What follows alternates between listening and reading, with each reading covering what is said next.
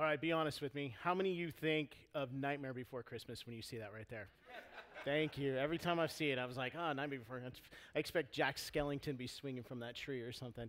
Hey, my name is Danny. I'm the Tierra Santa Campus Director. I'm so glad that you guys are here with us today. And the program you got as you walked in the door this morning, there's an outline. You can go ahead and pull that out. It's kind of a roadmap where we're going to be going this morning. And first off, I want to say congratulations to all the graduates. That's awesome. Good job. It's a huge accomplishment in your life. But I would say this, that's not the last step. Continue to strive and continue to move forward because God has so much more in store for you. And man, what a great accomplishment for you. For me, when I think of school, I think of growing up. And to say I was a little bit stressful on my mom is probably an understatement. I was a C- student at best. I graduated high school by the skin of my teeth. And man, when it was over, I was like, and I think one of the things that I always looked forward to every year as school was about to get out is using the words of the famous poet Alice Cooper, "School's out for summer." Like every year, that was like my deal. I knew summer was coming and I was like, oh, thank you so much. I just made all the teachers in the room cringe a little bit, didn't I? Because you know that reality. Well, I'm not going to let up. I'm going to make you cringe a little bit more because I want to look at some test answers right now that aren't necessarily wrong, but they're more practical than they are right. The first one would be this one. What ended in 1896? 1895, naturally, right? That's the right answer. Practical, not necessarily what the teacher was looking for. Or where was the Declaration of Independence sign? At the bottom, right? Little math test for us. Bob has 36 candy bars. He eats 29. What does he have now? Diabetes. Bob has diabetes. All right. I was contemplating on not putting this one in here, this next one, but it's so good. I couldn't do it. I just asked for forgiveness in advance. It's this. Why are there rings on Saturn? Because God liked it, so he put a ring on it. Look at the teacher's answer, though. Look at the teacher's answer. Saturn was not a single lady. In the words of Beyonce, right? You didn't think you were going to hear from Alice Cooper and Beyonce in the first 5 minutes of a sermon this morning, did you? Hey, here's the reality for all of us.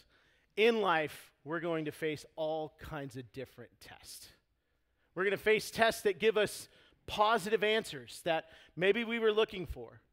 But then on the flip side, some of those tests are not going to give us the answers we are looking for because they're negative. They come with a diagnosis. They come with a whole new reality that we're going to have to live in. I think for me, one of the hardest tests physically and mentally and spiritually that I've recently gone through was about 3 years ago. I was having this pain in my shin, like right in here. And I'd had it for a couple weeks, and I thought as like a guy, I was like, well, I'll just walk it out. It'll just go away. I don't need to go to the doctor. I'm fine. Well, it didn't, and it kept getting worse, and it kept getting worse, and it kept getting worse. And finally, I broke, and I said, okay, I'm going to go to the doctor. And so I go to the doctor, and I start telling him what's going on. I said, yeah, I've got this pain in my shin. It's not necessarily going away. In fact, it's getting worse. I said, a couple other weird things are kind of going on. I said, I'm losing weight, and I'm not like the person that should be losing weight. I wasn't the vision of health you currently see right now. I'm kidding.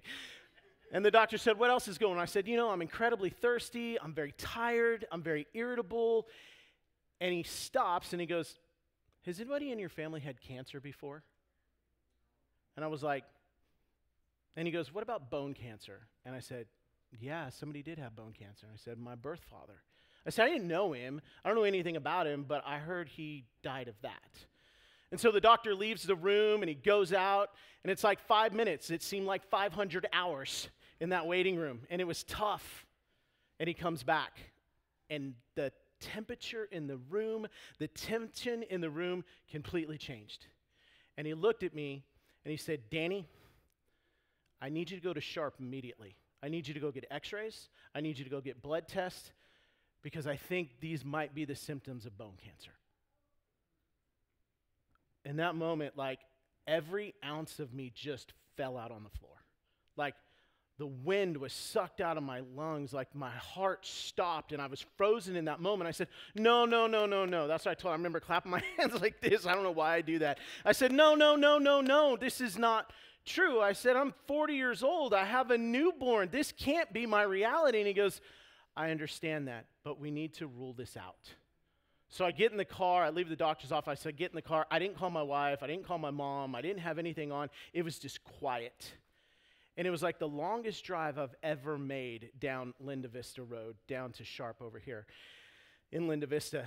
And I remember I get in there and I start doing all these tests. They're taking x-rays, they're taking blood. And it's just this thing in my head that's all cloudy. It doesn't seem real, but I'm in this reality, but I don't feel like I'm in this reality. And then I go home and I open the door and my kids are happy to see me. They come running, daddy, daddy. And then like my wife is super happy to see me. And all of a sudden, she looks at me and she goes, oh, hold up. What's going on? And I said, you need to sit down. And we went to the bedroom. We didn't want I didn't want to tell the boys. And I sat her down and I said, hey, the doctor's appointment today is not necessarily what we want. And she goes, well, what do you mean? I said, they tested me for bone cancer. And she fell apart. I fell apart. It was like the ugly cry, just like we were just a mess in there. And so for the next 24 hours, we sat in that reality of not knowing, of not really understanding what God was doing. And then we get the phone call the next day at 4 o'clock. And why did doctors wait till 4 o'clock to give us news? It's like the worst. Like they know we're at home like biting, like clenching our teeth. And he says, Danny, I have good news. I said, what's that? And he says, you don't have bone cancer. I said, cool. And he goes, but you're not in the clear. I said, well, what kind of cancer is it? He says, it's not cancer. I said, well, what is it then? He says, you have type 2 diabetes. And I remember in that moment being so confused. I was kind of like lost.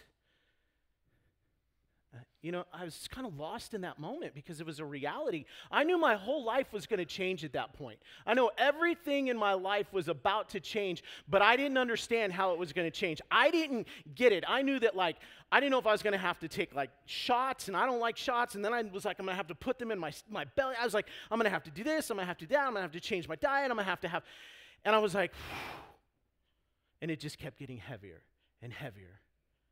And I sat in that reality. I just sat in that reality. But then something started to happen.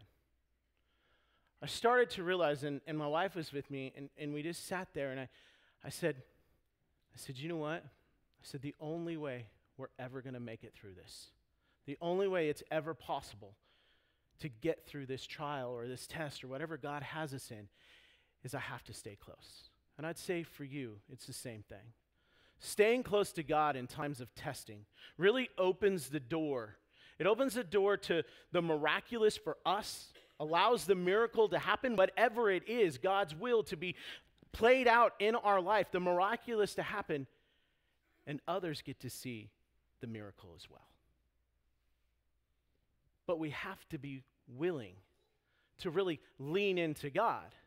See, it's in these times of almost confusion or times of testing where it doesn't make sense that we're absolutely dependent on leaning into God so that we can hear His voice. And I'll say this. It gives us the ability to really start preparing and getting ready for the test because we're leaning into Him. We're listening to Him. We're beginning to understand that, okay, God, I don't like any of this, but I know you've got something in store. What it does is when we stay close in these times, when we're leaning into Him in these times of testing, it gives us the ability to study with the test in mind. We're there with a person that's going to take us through this test. And the good thing about God's test, the beautiful thing about all of God's tests, is it's an open book test. But we have to be willing to open the book and actually listen. That's the tough part. This week, we're continuing on in this series, Elijah, that we kicked off last week. And Pastor Mike last week kicked this off and gave us like the historical context, the cultural context of exactly where we're at. In fact, if you have your Bibles, you can open them up. You can turn them to 1 Kings chapter 17. And I would encourage you, if you did not listen to Pastor Mike's message last weekend, go and listen, because it really begins to set up this historical, cultural context that gives us the why behind this series, and it's great. So I would encourage you to go home and listen to that.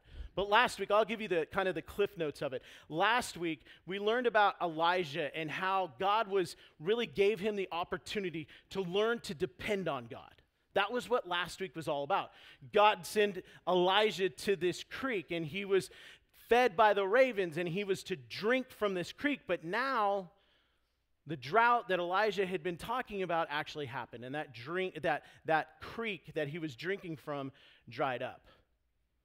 And God was about to test Elijah to see if he actually did learn, if he actually truly learned how to depend on God last week.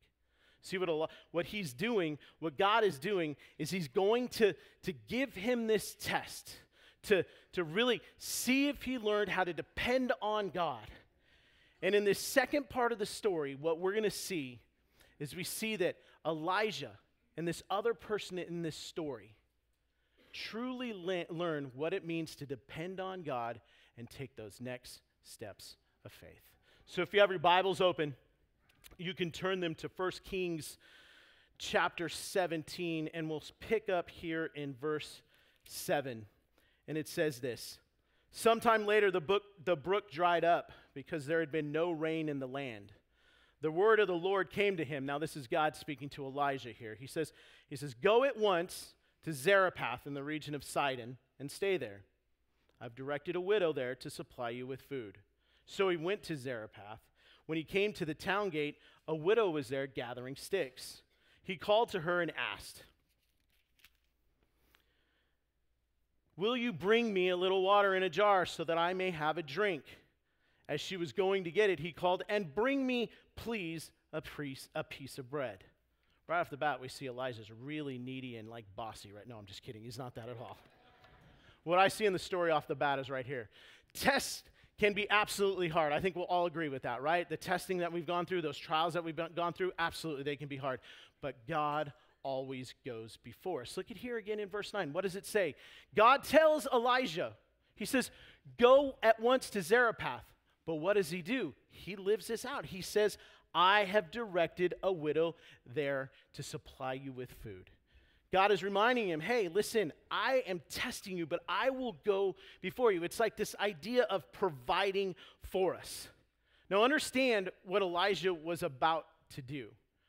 Elijah was about to go on a 100-mile journey from where he was. In fact, he was on this 100-mile journey going west to Zarephath, this region of Sidon on the Mediterranean coast. Now Zarephath, Elijah hearing, "You want me to go where?" It automatically triggers. He knows what's going to go on in Zarephath. Zarephath is like, it's like the central point, the worship, the main worshiping point of the God that we learned about last week, Baal. That's where it's at. You know who else is from this area? Jezebel. And he's probably like, "God, you want me to do what?" And I think all of us have one place in our life, or maybe a couple, where we just hear the name and we're like, "Oh no, I can't go back there." For me, it's Dutch Harbor, Alaska. That's a horrible place. Let me tell you something. Good night.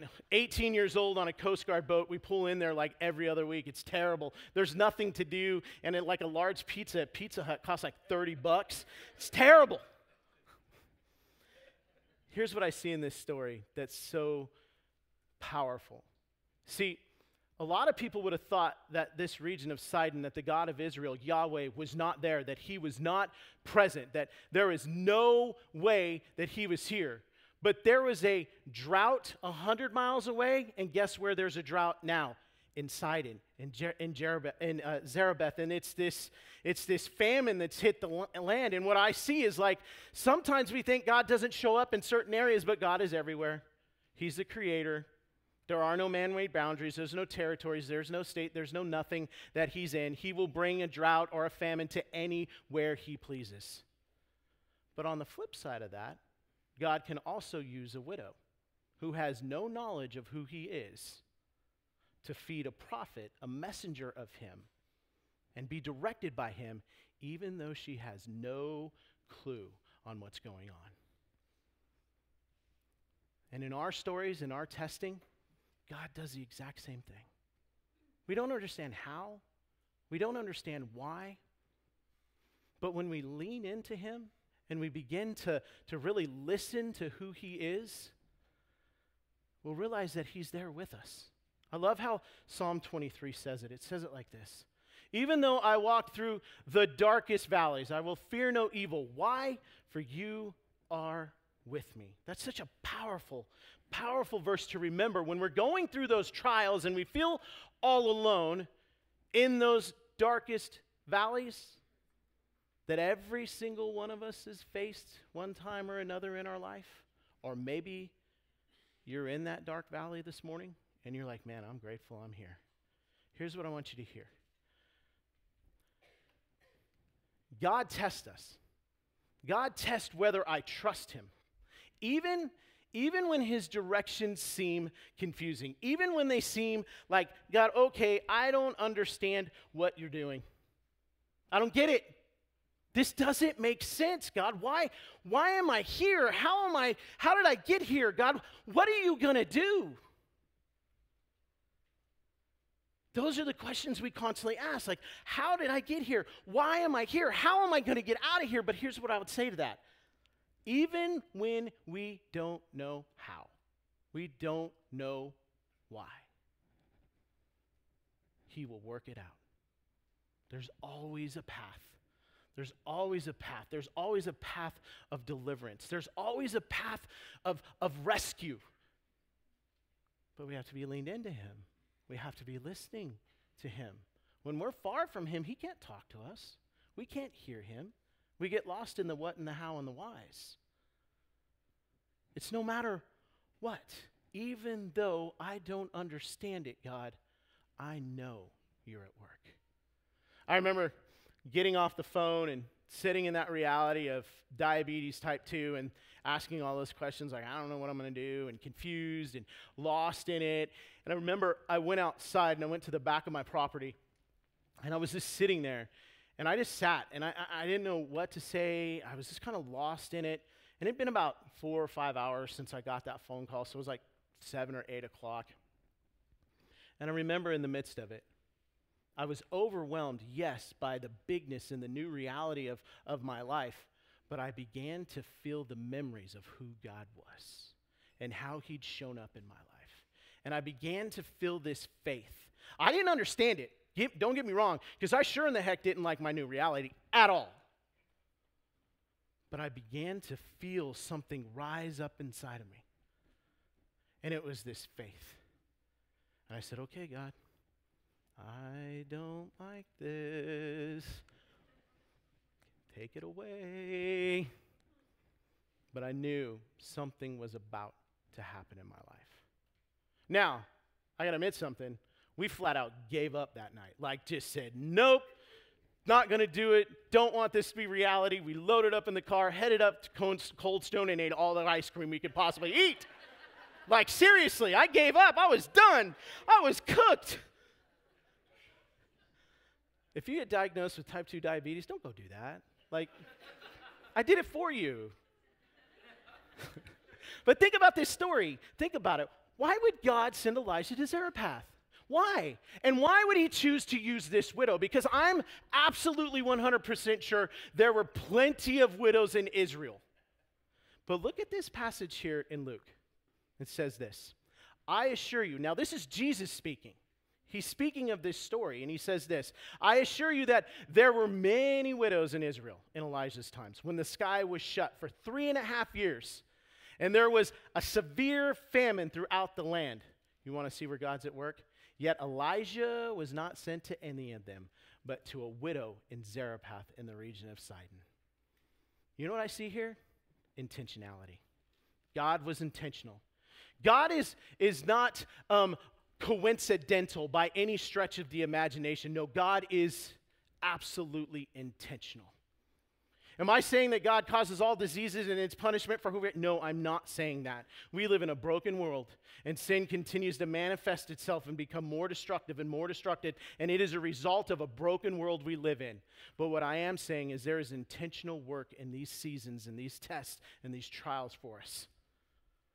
And when we lean into God and we stay connected to Him and trust Him through these trials, it gives us the ability to get through them. Not on our own, not our own might, not on our own strength, because we can't do that. It'll crush us. But when we're connected to Him, we're listening to Him, it gives us the ability to get through it. And here's the truth. When we pass the test, when we get through it, God can use it, right? When I pass the test, I can encourage others with the lessons I've learned. Sometimes the biggest thing we can learn in a test or a trial is it's not all about me. But I love me. I do.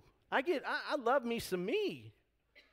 But God so many times has showed me that the things that I've gone through in my life, they're not just for me. They're for others to see God's glory, to see God at work in our life, to see the miraculous. It's so amazing. It's why I love our support ministries around here. Celebrate Recovery, Divorce Care, Grief Share. They say three things in those ministries about recovery. They say it's about experience, strength, and hope. Experience, people sharing their story, people sharing about where God took them so that people can find an identity. People don't have to feel like, oh my gosh, I'm the only one that does this. I'm the only one that has this addiction. I'm the only one that feels this pain from my divorce or from my loss. And the experience in the God stories helps people feel like they can have an identity, that they're not alone. And they find strength. They find community. And then they see hope. They see the stories, they hear the stories, and see, once I was here and now I am here. I have not left my house in 6 months because my son passed away, and I just can't get out from underneath the grief. Our stories are not always about us. Our trials are not only about us. It's about the experience, so people can find strength and hope. I remember last year, I got a phone call from a really good friend of mine. His name's Wayne. And Wayne lives in Nashville. And the only thing Wayne calls me to do is mess with me. That's it. But this time, when Wayne called, it was different. Wayne had a different tone.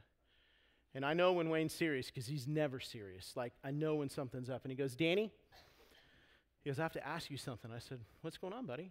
And he goes, can Stephanie call you and talk to you? I said, well, what'd you screw up, dude? He said, no, it's not that. He says, Stephanie just got diagnosed with type 2 diabetes. I am extremely close with them. I was in their wedding. I love these two people. And so Stephanie, I said, absolutely, have her call me. So Stephanie calls. I pick up the phone, and I remember the feelings, right? Like of me being in the same situation just not too long ago. The overwhelmedness, the scared, like what am I going to do? And I for an hour, I talked her off the ledge. And I began to tell her, we can do this. You're not going to walk through this alone. I'll help you. I'll help you figure out the vitamins you got to take to counteract what the pills do to you. I'll help you design a diet, and we'll work through a fitness program, and we'll go through this together. You don't walk through this alone. And so we did for 3 months. And she was diagnosed with diabetes with her blood sugar at like an 8.2. You want to be at a 5 to a 5.5. She was an 8.2. Myself, I was a 9.2. But in both situations, the term that they use is slow suicide. We're literally killing ourselves. So she goes through this new diet, and I told her everything. I said, watch, it's going to work. It's going to work, Stephanie. And I know it sucks, and I know not eating any bread and sugar and donuts and that's hard. So I love them. She calls me 3 months later, and she goes, Danny, I got my first, they're called an A1C. It's your percentage, it's your blood. She goes, I'm testing non-diabetic. 5.6, Danny. I had the same experience. I was diagnosed with a blood sugar of 383. Your normal blood sugar should be 90 to 120. I had like I said, I had a A1C of 9.2. That is slow suicide. If I kept going that way, I would die. I took it seriously, and 3 months later, I tested a 5.6 and kept my blood sugar at 90 to 120 and have never gone back. Absolutely. Thank you. But that's not about me.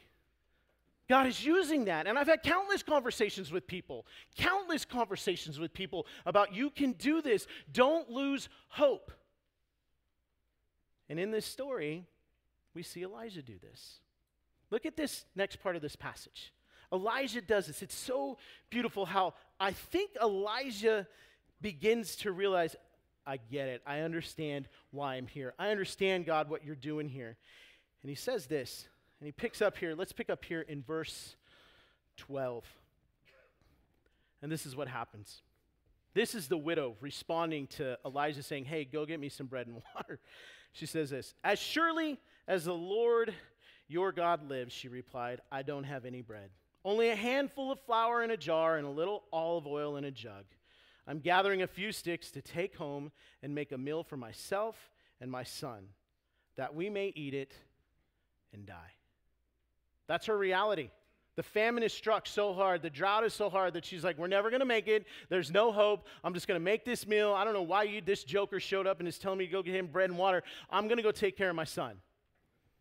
But the words that Elijah says right here are so powerful. Elijah says this in response. Look at verse 13. He said, don't be afraid. Don't be afraid.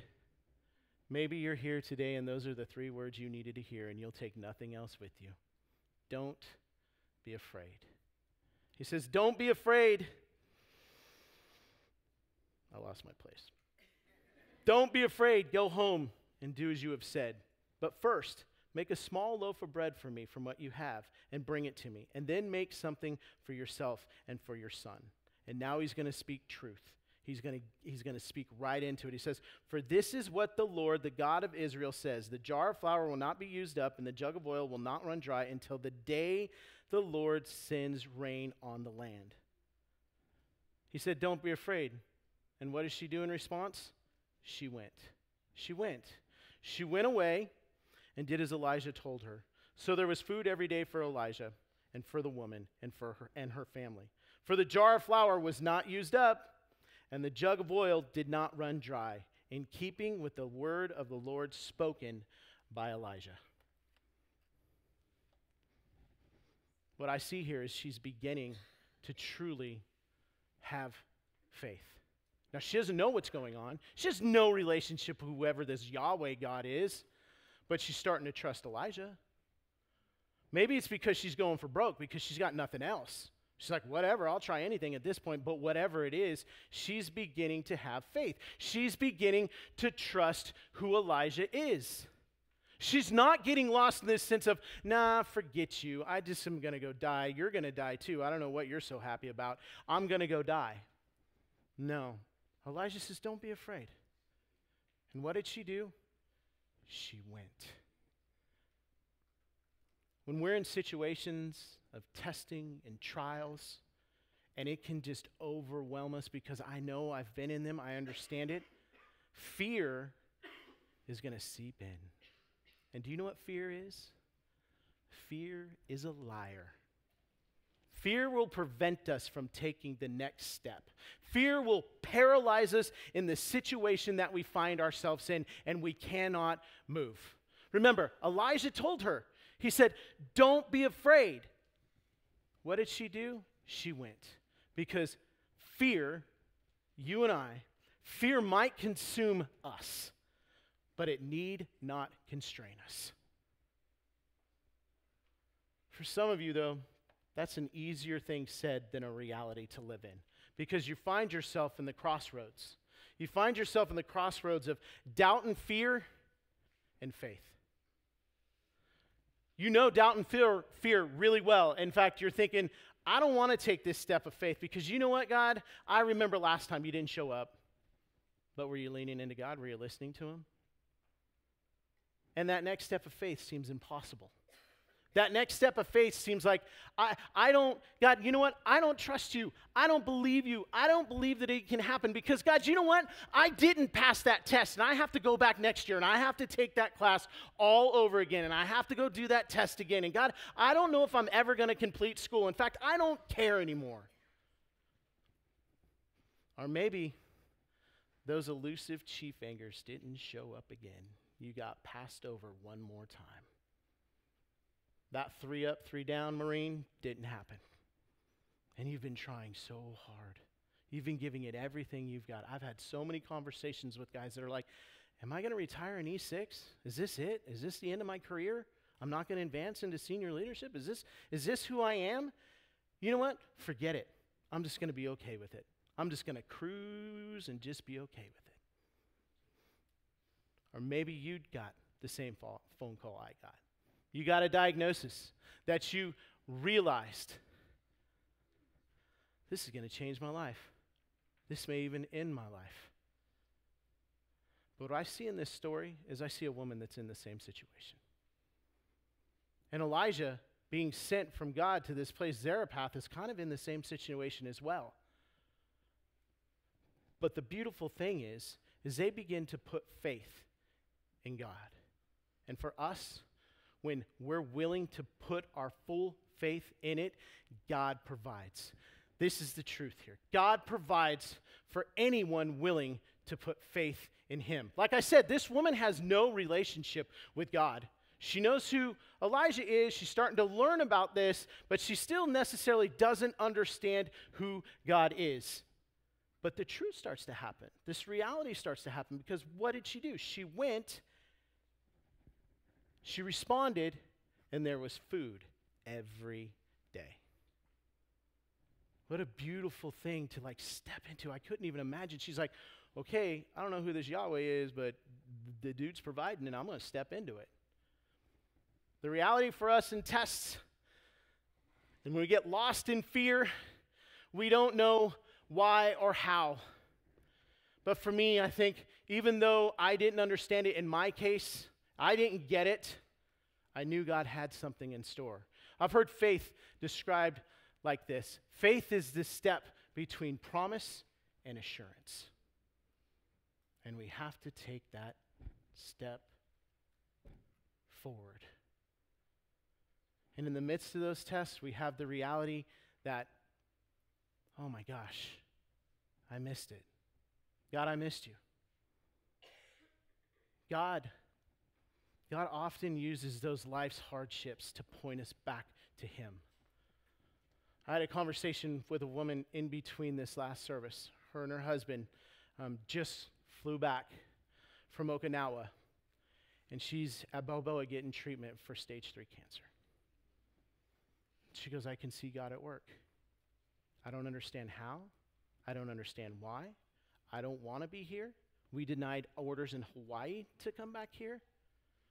She says, I don't know what I'm going to do. She goes, but I do know that God put us here for a reason at this church today. And she goes, I'm just going to continue to follow that. I love how it says it in the book of James. Consider it pure joy. Ooh, those are hard words to listen to right there. I don't like. Anybody ever find joy in anything that's being taken away or a test or a trial? It's hard. Consider it pure joy, my brothers and sisters, whenever you face trial of many kinds, because you know that the testing of your faith produces perseverance. Let perseverance finish its work so that you may be what? Mature and complete and not lacking anything. I still haven't found joy in the testing. I still haven't found joy or heard anybody find joy when they've lost a job or a marriage is broken or they can't have that relationship with their child because they're running. I haven't talked to a lot of people. But I'll tell you this. The people that I do talk to, they've been long and faithful in their faith. They've trusted God in the dark valleys. They've trusted God in the mountaintops. They trusted God in the valleys. And they know who God is. And the beautiful thing about being in a church like this, or any church, is we can begin to find strength in their stories. I'll tell you this, I'll challenge you, if that's the season of life you're in, you're that sage. We need you.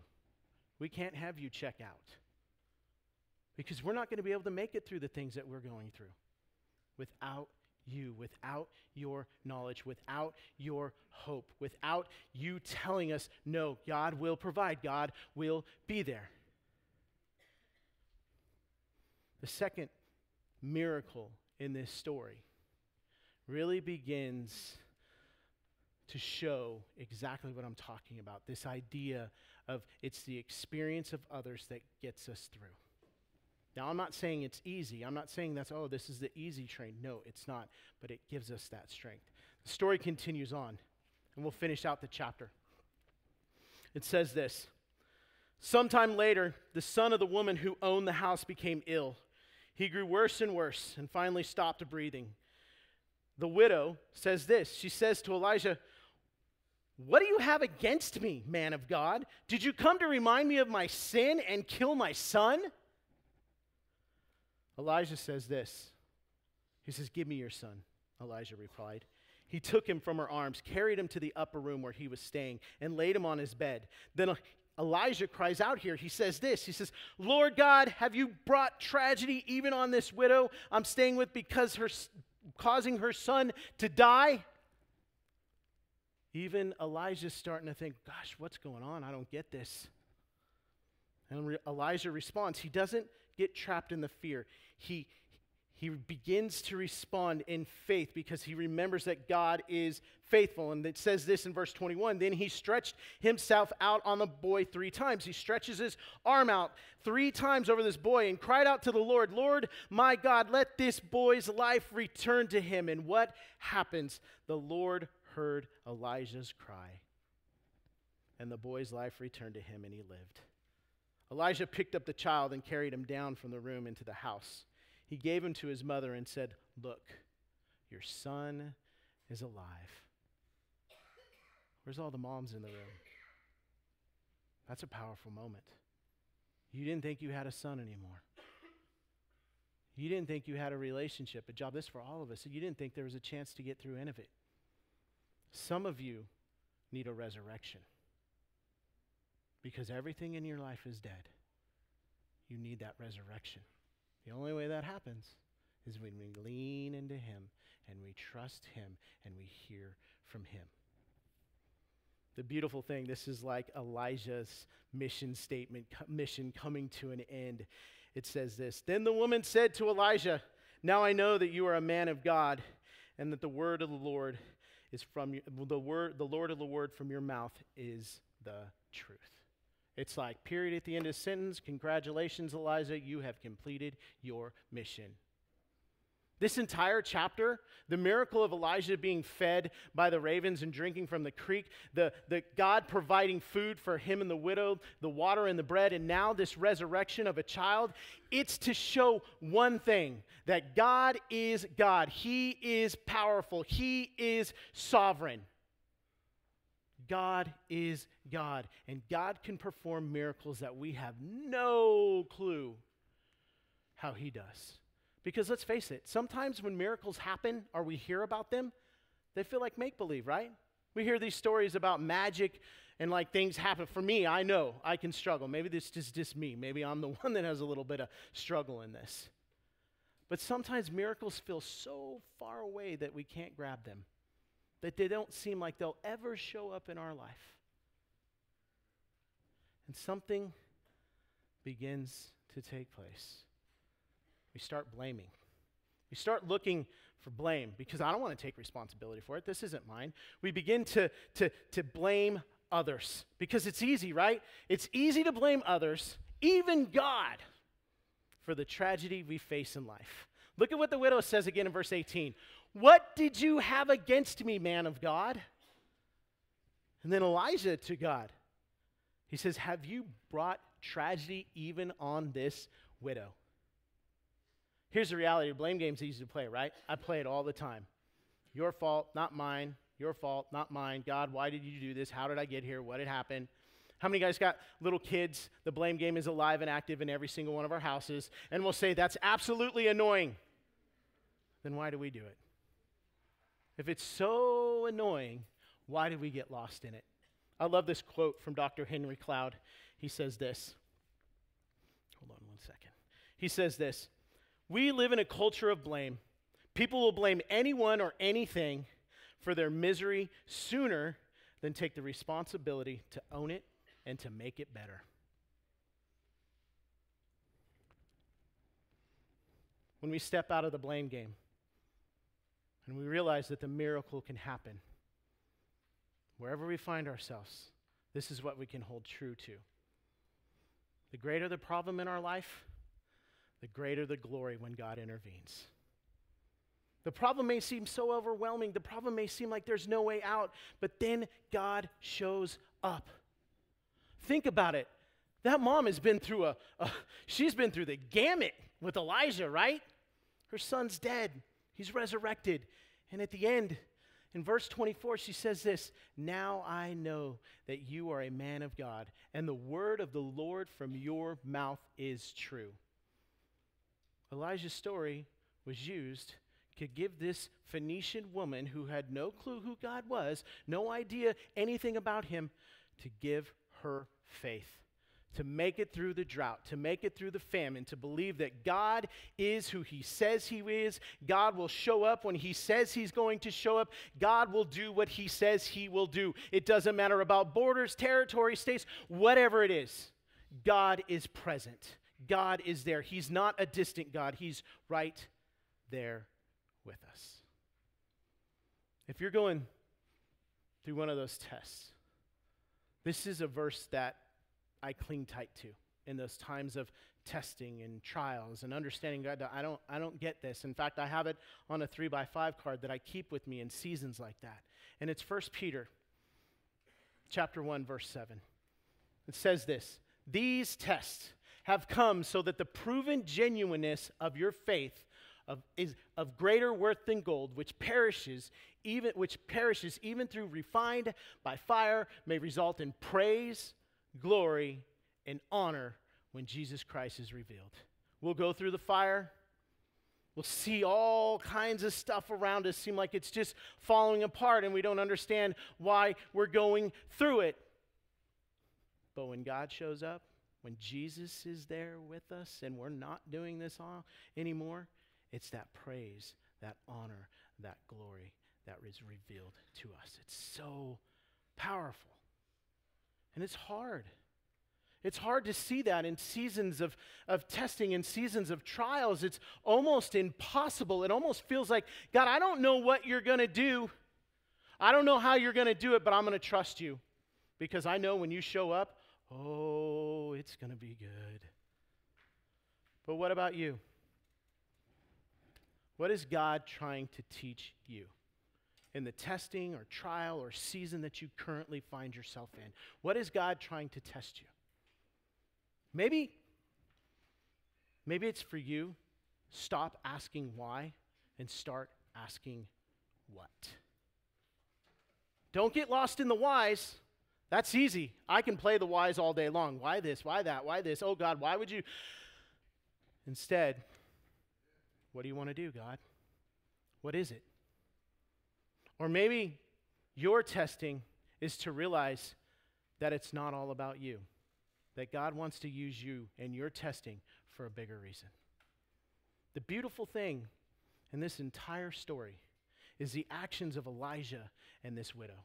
They could have been consumed by fear. They could have been overwhelmed by doubt and said, I'm not doing any of this.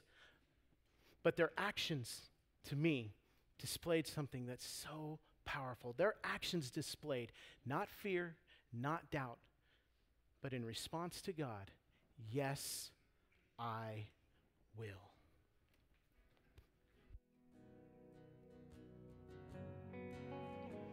I count on one thing, the same God who never fails will not fail me now. You won't fail me now in the waiting. The same God who's never late is working all things out. He's working all things out. I count on one thing, the same God who never fails will not fail me now. Will not fail me now in the waiting. same God who's never late, is working all things out. We sing, yes, I will. Oh, Yes, I will lift you high in the lowest valley. Yes, I will bless your name. Oh, yes, I will sing for joy when my heart is heavy all my days. Oh, yes, I will all my days. Oh, yes, I will. I choose to praise, to glorify the name of all names. And nothing can stand against. I choose to praise, to glorify the name of all names. And nothing can stand against. Oh, yes, I will.